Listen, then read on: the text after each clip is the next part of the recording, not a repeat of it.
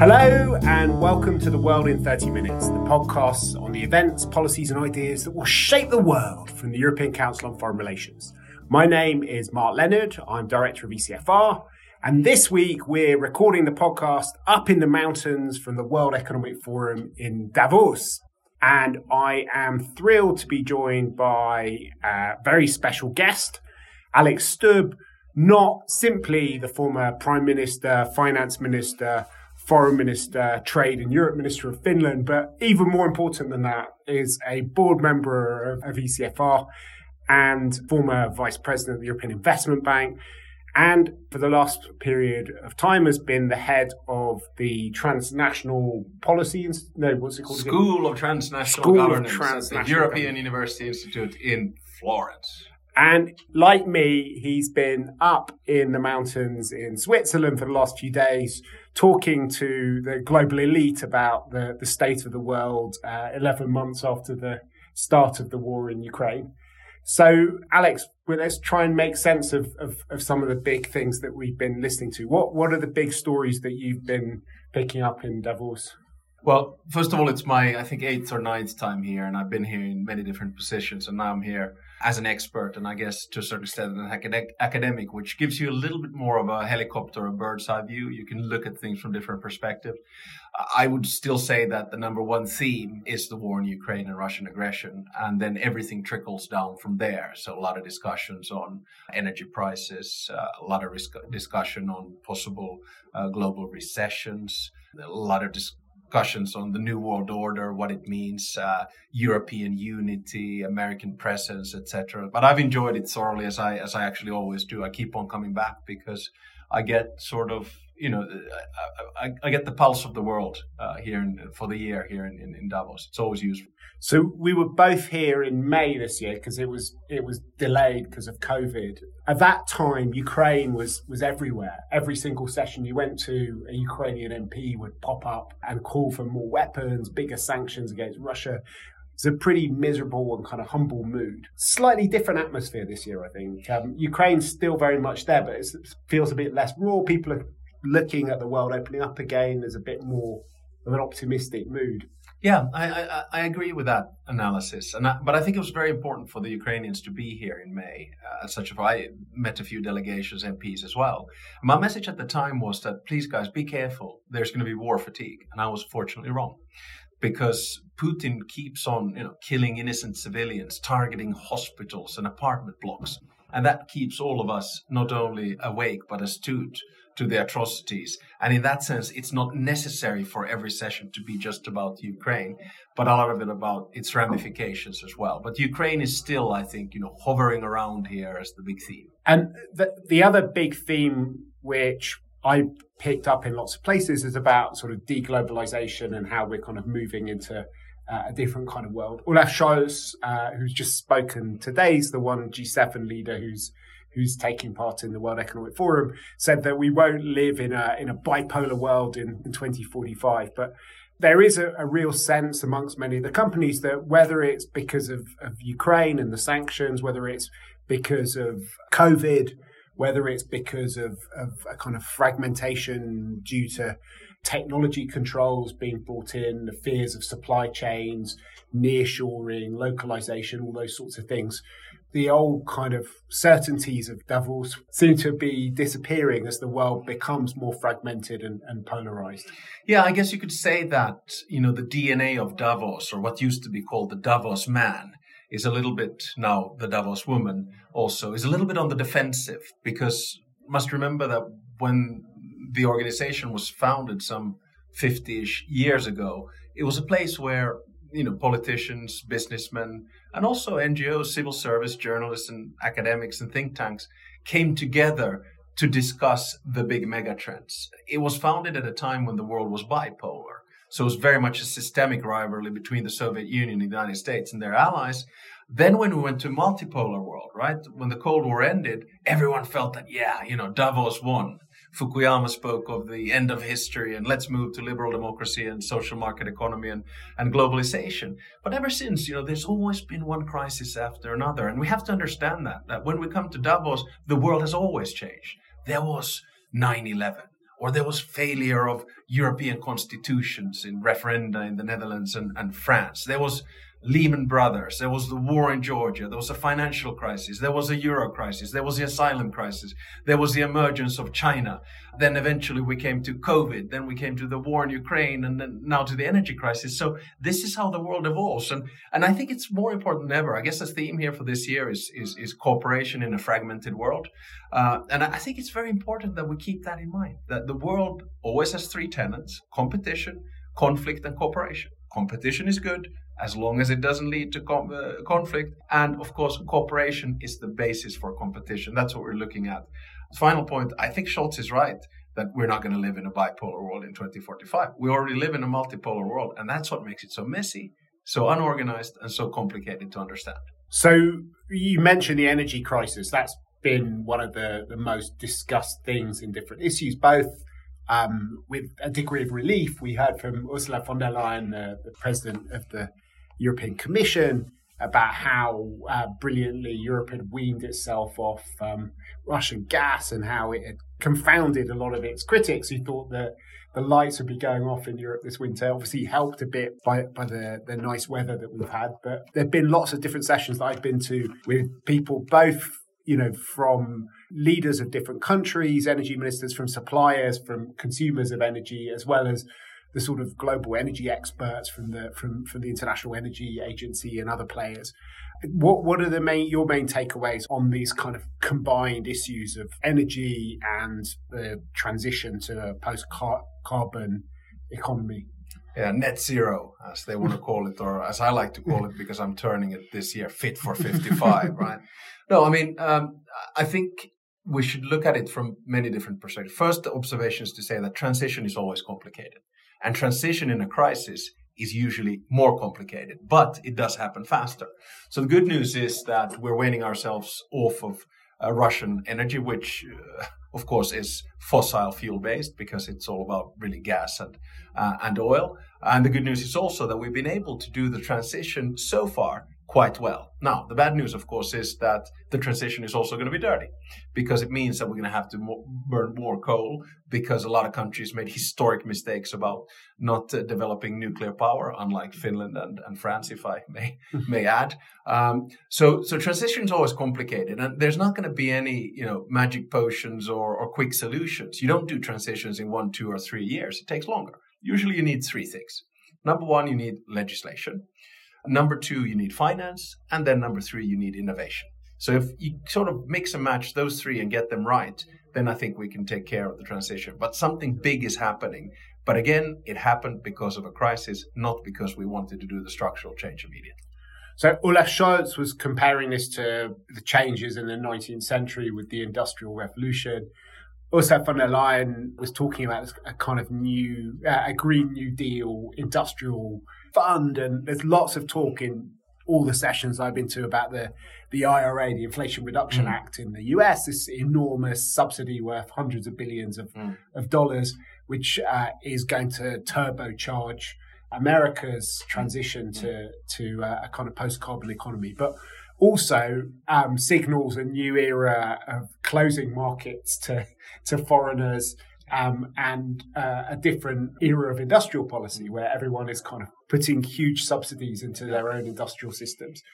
That was something which has been quite divisive in Europe because the DNA of the EU project has been about open markets, and this is a kind of new era where we're having to think in quite different terms about state subsidies and about how we deal with these sorts of competitions. What did you take from the discussions that you've been to here?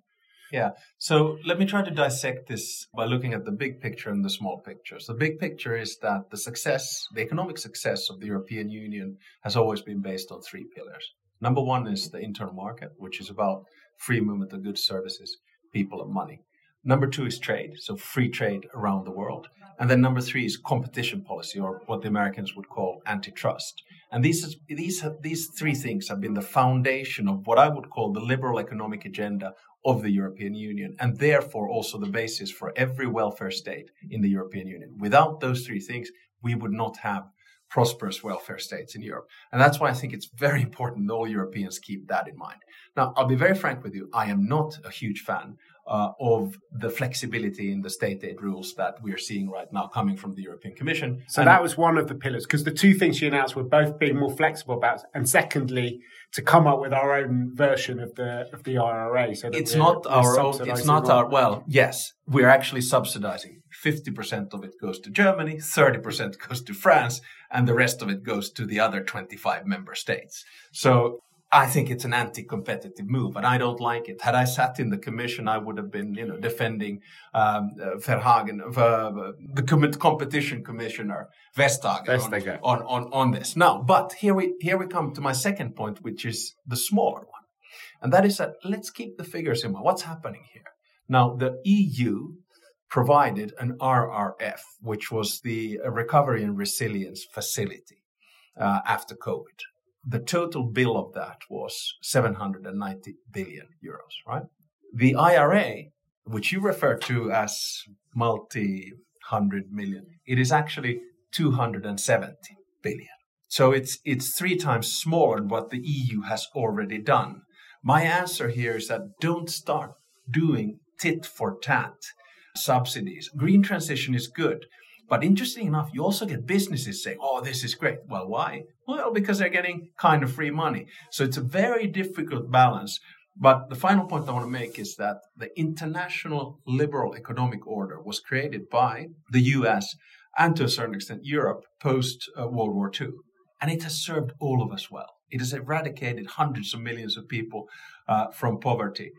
Hasn't eradicated the people, it's eradicated the poverty. Yeah, people from poverty. Yes, exactly. Which is kind of good. But it's we have to be very careful. Don't throw the baby out with the bathwater. Europe should not become protectionist. Protectionism is, I think, the cancer of the economy.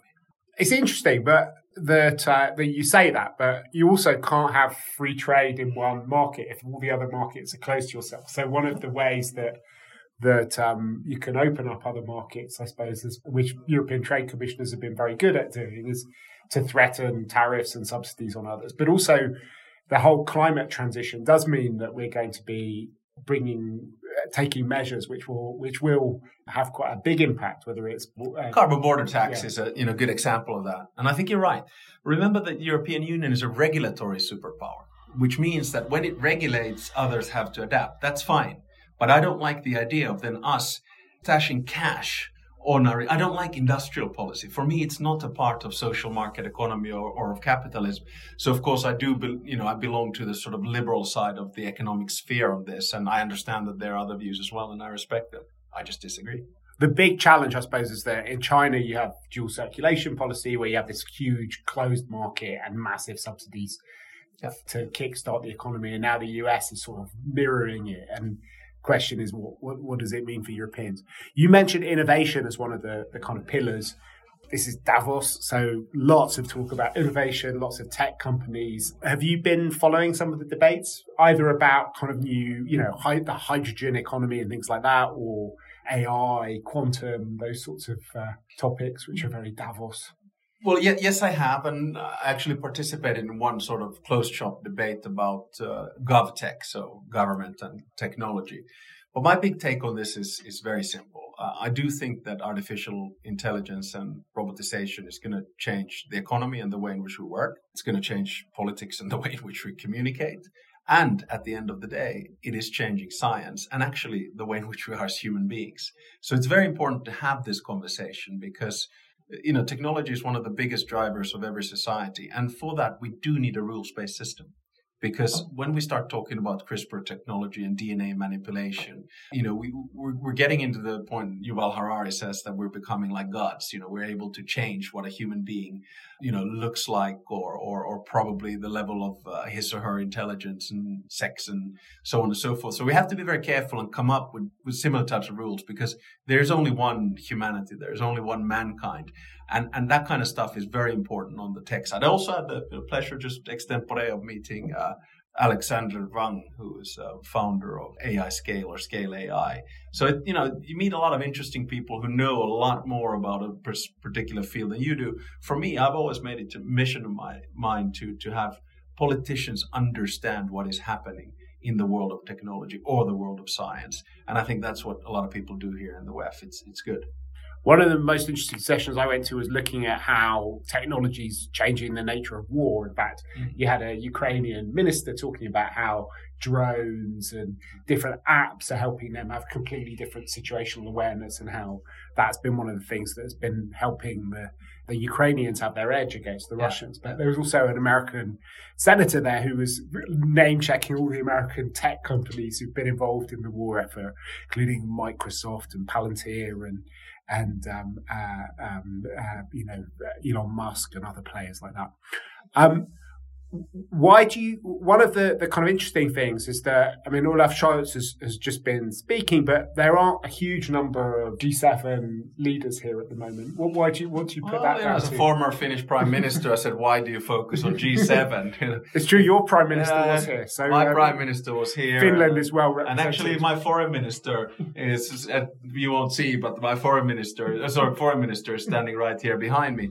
And of course, if you start talking about Gs, if you put the Nordic countries together, we would be G9. So now sometimes it's about timing. So, take someone like the president of France. He has his handful right now with pension reform. Take the president of the United States. He's in the middle of conversations about many different things. So I think usually what happens is that, you do have a sort of a superstar focus here. And one of the focuses is then, of course, on something like the Chancellor of Germany coming here, or the President of the European Commission. You have to also remember that the Secretary General of the UN is here, the head of the IMF is here, the head of the ECB is here, the head of the World Bank is here, EIB, etc. So, all the big shots are here. But I do think a lot of the focus here this time around is on India. You see India everywhere, which I think is great and very important. So this is a country that's going to demographically pass China this year and become the most populated country in the world. And a lot of people also looking at how India is navigating this bipolar competition between China and America. Yeah. Okay, so here we get a little bit into, promise not to tell anyone kind of territory. So you'll know, because you've been kind enough to comment, I'm working on a book, Power in the Age of Disorder. And one of my big theses, which I have actually come up with really through discussions with my Indian friends here, is that if, we have a world with different types of power centers. I wouldn't call it bipolar, but different power centers. And one of the extreme power centers is China. The other one is the United States. Well, then there's the European Union. The European Union in this game, with these three power centers, is going to play mostly with the United States. 75, 80, 90%. We don't know how much, but the values are there. We've seen it in Ukraine. What is India going to do? Well, China is happy to have a multipolar world as long as it's a unipolar Asia. Well, India doesn't like that. So, and India is a democracy, and it's going to compete with China. And if I may, I don't know if I'm allowed to say this, but I don't think India has a especially warm place for the United States. So what happens then? I think there's going to be a rather interesting alliance, perhaps, between India and the European Union in this sort of power game between the four different power centers. So I think all eyes on India at the moment. This is what I would say in 2023. The other country that you mentioned that was pretty absent when we were last in Davos in May, but which is back now, is China. You heard the vice premier gave a speech trying to reassure people that China is still committed to the market economy, that it's opening up again. What do you make of the Chinese voice in Davos this year? It probably shows you, how the pendulum swings from one extreme to the other. Coming back to 2017, when President Xi Jinping was here after the election of Donald Trump, and Xi Jinping was basically saying that, China is all about multilateralism and cooperation and fight against climate change and free trade and the rest of it. And then, boom, COVID hits. China basically closes shop. And goes to extreme regulatory measures and, of course, quite far-reaching authoritarian measures also in controlling their population and basically closing up. And, I think it's safe to say by this stage that zero-COVID policy was a complete failure on China's part. And now they're trying to rectify that failure. And that is, of course, happening in the aftermath of their party congress, which took place in the fall of 2022, and the opening and the abolition of zero COVID, the death toll of which we're not going to know ever, but it's going to be in the hundreds of thousands, if not in the millions. So what they now try to do is rectify and say, listen, COVID, yes, we had to close up, but now we want to open up. I believe it when I see it. So we're about halfway through the World Economic Forum. We've mentioned some of the big themes that have been going on. President Zelensky is about to speak. We heard the First Lady speaking earlier on in the conference. What are the other things that people should look to coming out of Davos this year? I think, as I said, it's always the pulse of the world, for the coming months. I would put all eyes still on Ukraine and what is happening there and how sustainable the conflict is. I think the mood here is more optimistic than I expected. It's quite often that the people who are not here say that it's a waste of time to be at the World Economic Forum. Nothing happens. And the people who are here say, well, this was the greatest thing ever. Mm-hmm. But coming in here, it was all talk about, world recession. But there's very little talk about that right now. Coming in here, there was talk about, China's zero COVID policy and China being sort of isolated. Well, they're not that isolated now. Coming in here, there's a lot of talk about the US and the IRA, that, it's going to become tit-for-tat protectionism between the EU and the US. Well, perhaps a little bit less of that now. So I would actually argue, but you know me, I'm an eternal optimist, that the mood here in Davos is not that bad, all things considered. Okay, well, that's, I think, all we've got time for the main discussion. We've got one thing left to do on this podcast, which is our bookshelf segment. What's on your bookshelf at the moment, Alex?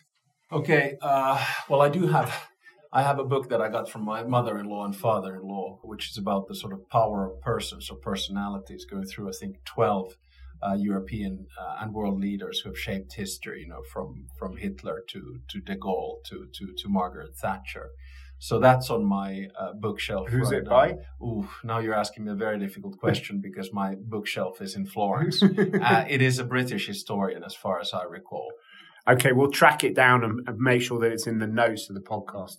And the book I was looking at just before I came here is also linked to the World Economic Forum this year, which is Henry Kissinger, who at the age of 99 was beamed into the conference to give his historical lessons on conflict. But he wrote a book at the age of 99 on leadership, where he looks at a lot of different leaders. So it's a very compatible topic to yours. So that's all we've got time for from the World Economic Forum this year. We hope that you've enjoyed listening to us. If you have, please do subscribe to the podcast on whatever platform you've used to download it on. While you're there, if you want to give us a 5-star rating and a good review, we'd be really happy because it will help other people come to the podcast. But for now, from Alex Stubb and myself, Mark Leonard, it's goodbye.